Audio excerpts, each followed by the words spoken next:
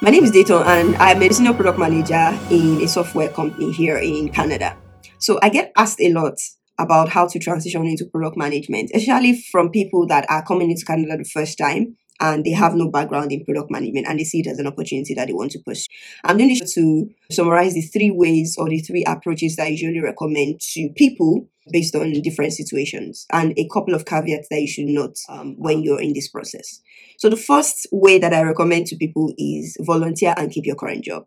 If it's accessible to you, if you're able to keep your current job, it's best you volunteer somewhere. It's kind of like an egg and chicken situation where recruiters are looking for you to have the skill before they hire you, but you need to be hired to get the skill because you don't have the skill. Like something has to give. So if there is a small company, if your friend is starting something, volunteer to do product management for them. Of course, maybe we're complementing that with some courses, and there might be somebody that is already experienced that can coach you through it. But most likely, if you want to learn for free, a couple of people may be willing to give you that opportunity since they are not paying you, and you'll be a resource that is helpful to them. So that's one way that I usually recommend. If you are able to keep your current job and volunteer.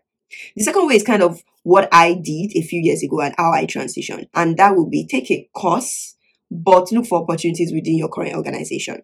If your organization has a need for product management, you can have a conversation with your manager to say, hey, this is something that I might be interested in. I can take this course here, and the knowledge I gain, I'll be able to apply it within the organization. The reason this is also a good one because there's no question about your competence, there's no question about your commitment. They know that whatever you put your heart into, which is your current role, you do well at it. You just need them to give you the opportunity. And that's usually very good. If there's a need, in fact, in some cases, you create the need, you make them see the need for product management if they don't have it.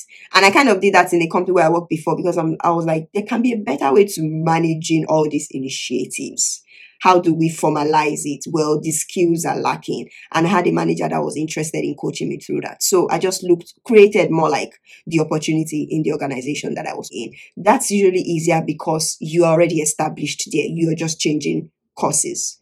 The third is apply for internships and programs that will actually give you the rudiments of that experience. So if your organization does not have need for product management, if you're not able to find an opportunity where you can volunteer, I would say look for programs, actual hands-on programs. I'm not saying take just some product management certificate course. That's one caveat. That almost never works because you will need to complement that with experience. Product management is an experiential work. Everybody's asking, what have you done? Where are the numbers? What impact have you made? What are the outcomes that you've achieved? And you don't get outcomes from certificates. So you need to be careful about the program. Make sure that the program is one that gives you experiential opportunities. It's not enough that you get a degree or a certificate. You need to look for programs that have like internship. The companies come there to actually recruit people from this program and absorb them into an internship program in their organization, even if they are paying them a stipend, and then they can use that opportunity to build the experience such that within a 1-year program, you have the rudimentary experience and then you can now apply to jobs as a beginner product manager. So those are the three main ways that I recommend to people, depending on their situation, what is accessible to them, and what is applicable in the organization where they work. A few caveats. I'll repeat again. Training alone doesn't get you the job.